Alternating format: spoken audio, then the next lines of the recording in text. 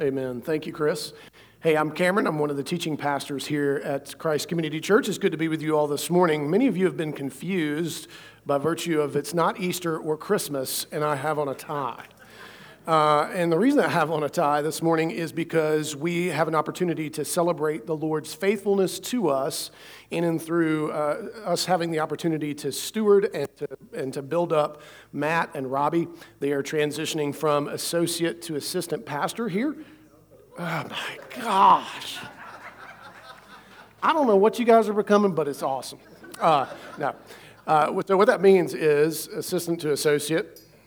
Is that they have a vote on the session. And this is because you, as members of the church, have valued their wisdom and their input and valued their love for the people of the church. And so we are grateful for them, and this is a wonderful day on which we get to celebrate that. And for those of you who are visiting, I hope what you walk away with is a great sense that the Lord is faithful to his people. The Lord is faithful to provide. Because this is a season in which not many folks are going into pastoral ministry. If you look at the numbers of students, if you just MDiv students, whereas just 10 years ago they had 90 coming in. And everything is kind of shifting toward counseling in a lot of ways. A lot more people are going into counseling than are going into pastoral ministry. So there is an interesting storm coming for the church in some ways, but Christ is the head, and he provides. And we get to celebrate that this morning. I'm not sure why I'm clipping in and out. I hear that every once in a while. Maybe the Lord is saying, I don't want to hear that. So if you would turn in your copy of God's Word to Luke chapter 3, we're going to be in 15 through 22 this morning. This sermon is still part of the Sacrament series, but it will serve as the charge to Matt and Robbie and to you, the congregation, as we are receiving them as associate pastors. And so as you're turning there, let me give you the key truth that I would love for us to walk away with. Christ alone serves as the head of the church and means of salvation for all. Let me say that again. Christ alone serves as the head of the church and means of salvation for all. And you may be thinking, well, duh. Yeah, but sometimes practically that doesn't actually work out in our lives if we're not careful.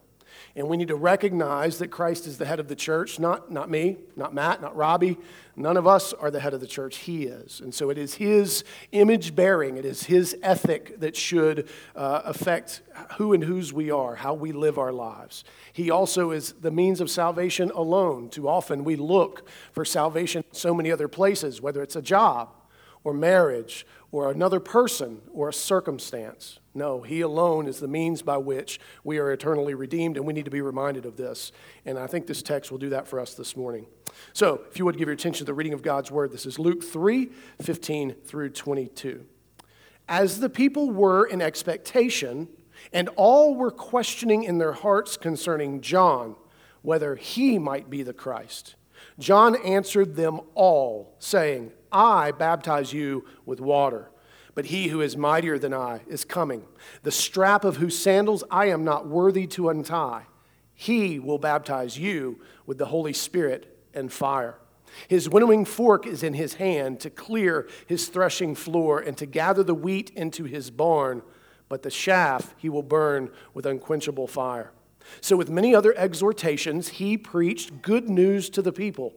But Herod the Tetrarch, who had been reproved by him for Herodias, his brother's wife, and for all the evil things that Herod had done, added this to them all, that he locked up John in prison. Now, when all the people were baptized, and when Jesus also had been baptized and was praying, the heavens were opened, and the Holy Spirit descended on him in bodily form, like a dove. And a voice came from heaven, You are my beloved Son. With you I am well pleased. This is the word of the Lord. Thanks be to God. Of the deification of earthly leaders.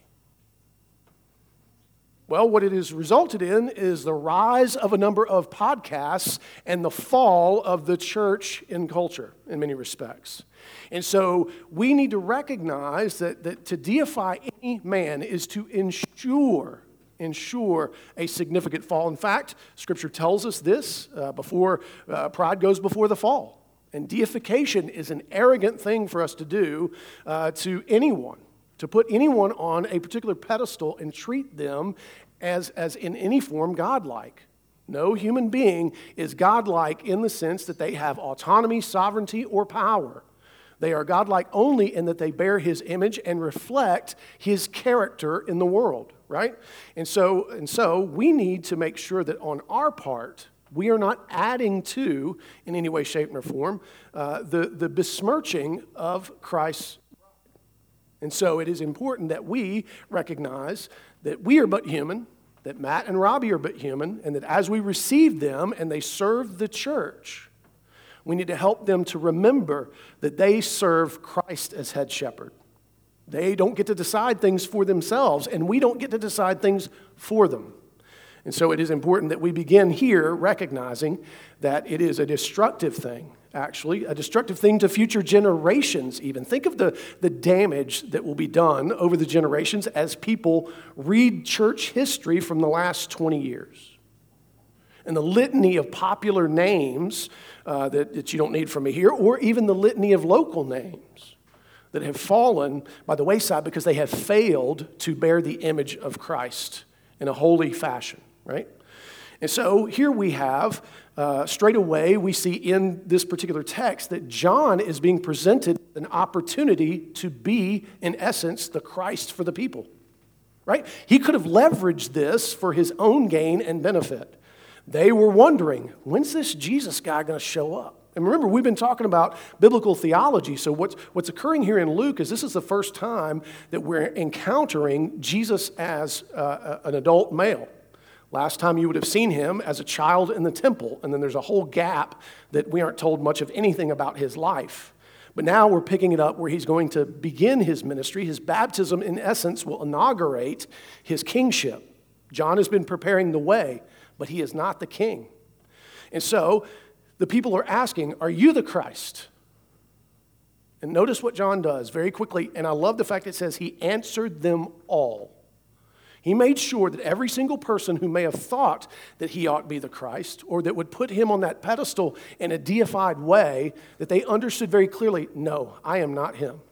And so for Matt and Robbie, it's going to be important that if anyone comes along and tries to grant them a power or authority, that they would make it clear that it is in Christ alone that the church is to be guided. It is in Christ alone by which salvation comes to pass. It doesn't come through them.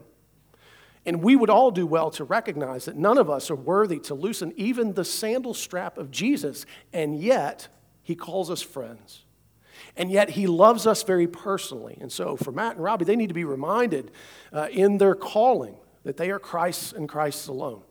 And that it is him to whom they must turn for true edification and encouragement. It is him that will stand with them in the trials of their life when they will feel so incredibly alone. John doesn't yet know what's coming for him, but there's a storm coming for John. And so he points to Jesus, as they should do and as you also should do as the congregation. And notice how he describes him. He says, look, I baptize you with water. Now, the baptism that John was doing was a transition baptism. It was a transition sign. Now, remember who he is. He's the first prophetic voice to speak after about 500 years of prophetic silence. Right? The Lord's voice, as far as going out in a revelatory way, had ceased for a time as an act in some measure of judgment upon the people. And they were in exile. And so John is the first one to come along and be that voice of the Lord. And this would have been an exciting time. And he was calling them to repentance. But what he couldn't do is save them. So much like the atoning sacrifices that the priests would do in the Old Testament, and much like the ceremonial cleansings and washings that the people would have been familiar with, he couldn't get them all the way there. All he could do is point to the one who could. And so he makes it clear that my baptism is just water. I'm just rinsing you off. But Jesus, who will come, he will cleanse you from the inside out. He is going to fulfill the Joel 2 prophecy that's going to occur at the day of Pentecost, that the Holy Spirit is going to fall on you and transform you into his image and indwell you and empower you. This, too, Matt and Robbie must remember, that they are filled with the Spirit. They need the Spirit as much as anyone else does to do what they are called to do. And we need to help to remind them of the Spirit that indwells them on the days when this job can be a bone-grinding mill. And I'm saying that not cynically. That's just reality. We carry tremendous burdens. We watch people walk away. We watch people absolutely destroy their own lives by their own hands as if they had nothing else to do. We have to do funerals, many of which we don't enjoy. They're not celebratory necessarily. We have to carry the burden of the Word of God itself. Let's not forget that that alone is a weighty matter for us to write for you wisdom, that it is biblical, not worldly. And so they need to remember that they are indwelt by that Spirit and they have been purified in Christ. That quenching fire is a means of purification for those who are in Christ. And notice too what he says, this troublesome thing, it is Christ alone who will judge. He is the one who decides whether it is wheat or it is chaff, whether it's worth saving or it must be destroyed. We don't get to decide that. That actually is a burden lifted from us, from Matt and Robbie, myself, and anyone who's in pastoral ministry, that it is not on us to determine someone's final outcome. Think of the gravity of that if we did have that kind of power. Think of how awful we might become if we were to come to you and say, I have the power to save or condemn. Now, what are you going to do to swing my vote your way? So that burden is lifted from us. We get to preach, and notice what John does. He says he just preached the good news, right? He went straight from that. He just kept preaching the gospel and the good news. Our opportunity is to offer you salvation in Christ alone. And that is a great gift. That is something that we should steward, and they must steward in the means of grace themselves. And so John, he keeps preaching the good news, but then the storm blows in. Now, we know that if we are going to be in union with Christ, that suffering is an aspect of discipleship that is part of our sanctification. It's not optional. Remember in Romans 8, where we heard about the Holy Spirit, and it's very clear, if you suffer with Christ, that's not an option. For those of us who are in pastoral ministry, we are worthy of a measure of double suffering, a double judgment, if you will. And so it is important that we be prepared to suffer for Christ's sake. Because notice what Herod the Tetrarch does. He takes John and puts him in prison, right? Now it's interesting. You could compare this to other prison stories. Notice what God doesn't do. He doesn't deliver John. Right? You have other circumstances. Peter finds himself in prison, and an angel taps him on the shoulder, opens all the doors, and away he goes. Notice that Paul, when he was in prison and he was chained to the wall, he sang some hymns, and the doors were all opened. This doesn't happen for John. In fact, you may remember from John's story, there's a moment in his struggle where he says, am I dying for the actual Christ? Like he wants to know, if I'm going to lose my head, I want to know I'm losing it for the King. And John sends back word to him to make sure that he knows you are dying for the King. And so Matt and Robbie are going to have to remember there are some days that they will find themselves in a measure of suffering. And it is the Lord's sovereignty to decide when to deliver them from it. Love to be in control of how long we will suffer. But they need to understand quickly as they would like. And yet, they are doing it for an eternal purpose. They are suffering for the King. It's the only way for it to make sense. And then it goes on, it says, now when all the peoples were baptized, and when Jesus also had been baptized. This is important. Jesus is showing that he who was sinless, who is the King of the universe, that he also needed the means of grace.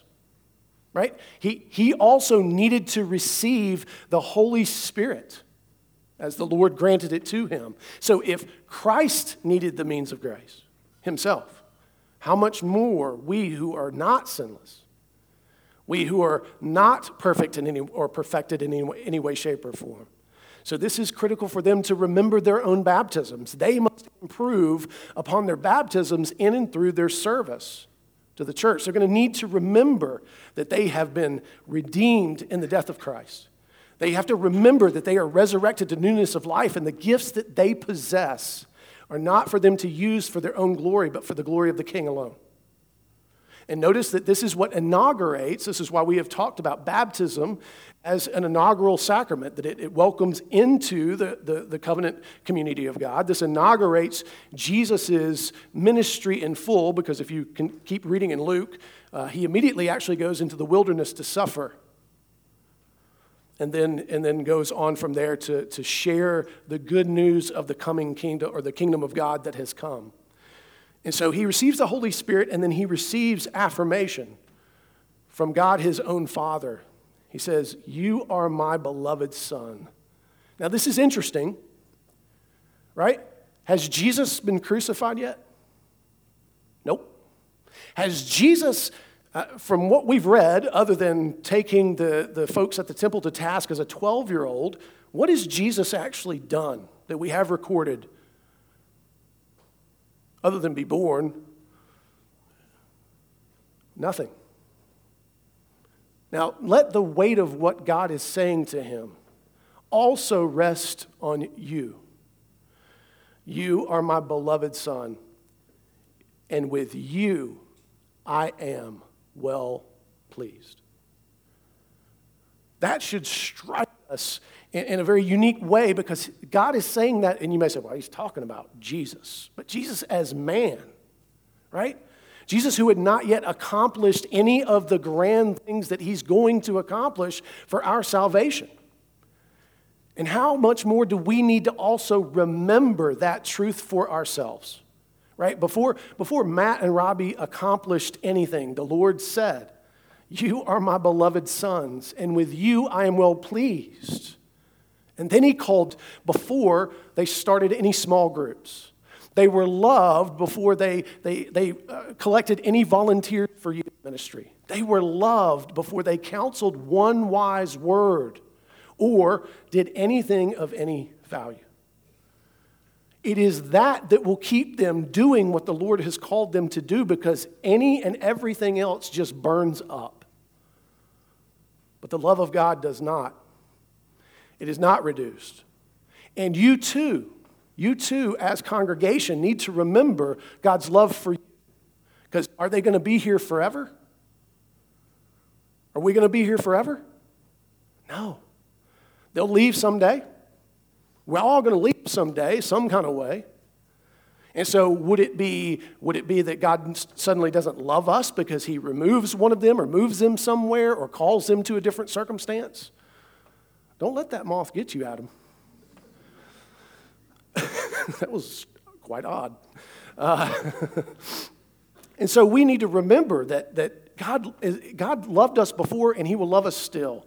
That his love is not unique because of any one of us here, but it is a blessing that we all get to be here, right? It is a blessing to the church that we have this variety of voices and ministry. Do you have any idea of, in the time that they have served, the amount of ministry that these two men have done here? They are what I call force multipliers, right?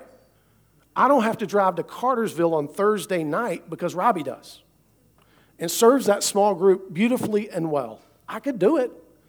I don't have to try to lead youth group because Matt does it so wonderfully and has gathered such a collection of volunteers that he's invested in. This church is so much richer because of them. And think of how the Lord brought both of these people to us to invest in. And the time that has been invested in both of them, the opportunities that they have had and continue to have. You, the church, we, the church, are richer for them. I mistakenly at times, and Randolph and I were talking about this in his elder training, which those of you are wondering, like, when's this dude going to become an elder? He's got 2 more sessions, and then it's up to him to decide. But just to give you a quick update on Randolph. But it came to my attention that I have made the mistake of saying at times that we, for a church our size and circumstance, are overstaffed. That's hogwash, and I repent. I should have never said anything like that. I was trying to actually cut something off at the pass that hadn't actually become a problem. And so what I would rather say is, no, we have been richly blessed with what we have and who we have. You are better off because of what these men are doing to serve our church and doing it so faithfully and so reliant upon the means of grace and the gospel. May that continue to be true for us. Invested in eternal things in a way that order cannot do.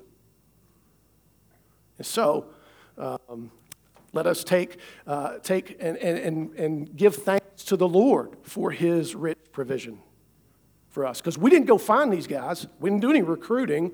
In fact, it was Matt's father-in-law that offered him up a sacrifice. And Robbie, he just happened to be here on break from school when he and I met at Chick-fil-A and had a discussion about what he was going to do with the rest of his life. And so the Lord is the one who has provided, and so let's not treat them because of that as deities or put them on any pedestal, but instead to steward them in humility, recognizing that they need to be cared for and loved and encouraged. We all do, but as they're transitioning into this position, let's care for them well and encourage them that they are beloved, and that they are beloved not because of anything they've done, but because the Lord in his grace has bestowed it upon them. And so, as we bring it to a close, I wanted to quote Matthew 20:25 through 28, because this is Jesus' words to his as he's sending the apostles out, and it's critical for us to hear as leaders of the church and for you to encourage us in. Listen to what he says from Matthew 20:25 through 28. But Jesus called them to him and said, "You know that the rulers of the Gentiles lord it over them, and their great ones exercise authority over them. It shall not be so among you. But whoever would be great among you must be your servant, and whoever would be first among you must be your bondservant, even as the Son of Man came not to be served, but to serve, to give his life as a ransom for many." And so this is important that we lead out of this. We are servants. We are shepherds to the flock in service to the great shepherd Jesus, to the glory of God and the power of the Holy Spirit. So the thing that I would ask us as we are bringing this sermon to a close is, how is the finished work of Christ helping you to improve your baptism by continuing to mortify your sin, shame, and guilt, while also vivifying the fruit of the Spirit and God's righteous character in your life? This is a worthy question for you to meditate on this Lord's Day Sabbath, to take the time to prayerfully consider the places where maybe you're letting sin and shame and guilt run rampant when it has been crucified in Christ. It has been, as the psalmist says, cast as far as the east is from the west. Don't do the devil's work. Don't do the devil's work when Christ has already done the work to deliver you from that. I'm not saying you won't struggle with it. It's how you struggle, right? So mortification is we have to wrestle with our sin. We have to put it to death, or remind it that it has been put to death in Christ, as Colossians 3 would say. And then this notion of vivifying, that's something that we have to cultivate. That doesn't just happen. It's not some sort of just Shekinah glory that pops out of your skin because you've been in the sun for a bit. As the top of my head would declare right now, that ain't Shekinah glory. It's something that has to be cultivated, that we must long for, that we must think through the fruit of the Spirit, to bear fruits in keeping with repentance, to remember Exodus 34, 6 and 7, the character of God that is to be displayed in and through our ethics in the world. And our baptism is a means of grace to help us in that, not as just a one-time event, but as an ongoing reminder. And so let's be a church that reminds not only the leadership of this truth. Too often you all forget to remind us because you think we already know. No, we are quick to forget. We are quick to forget, and we need the gospel preached back to us in word and deed. And you need the same. We need to be able to do that for each other. Let's be a church that keeps the good news of Jesus Christ ever in front of one another, that encourages one another to remember that Christ is the head of the church, and he alone is the means of salvation. There is no other way. So Luke 3:15 through 22 teaches us that Christ alone serves as the head of the church and means of salvation for all. Let's remember that. We still, in the rest of the service, we're going to have some questions for Matt and Robbie. We'll have some other folks get involved here in just a second. But before we do that, let me pray for us for what we just heard. Father, thank you for Jesus. Thank you that he, in taking on the humiliating flesh of humanity, so glorified it to give us hope.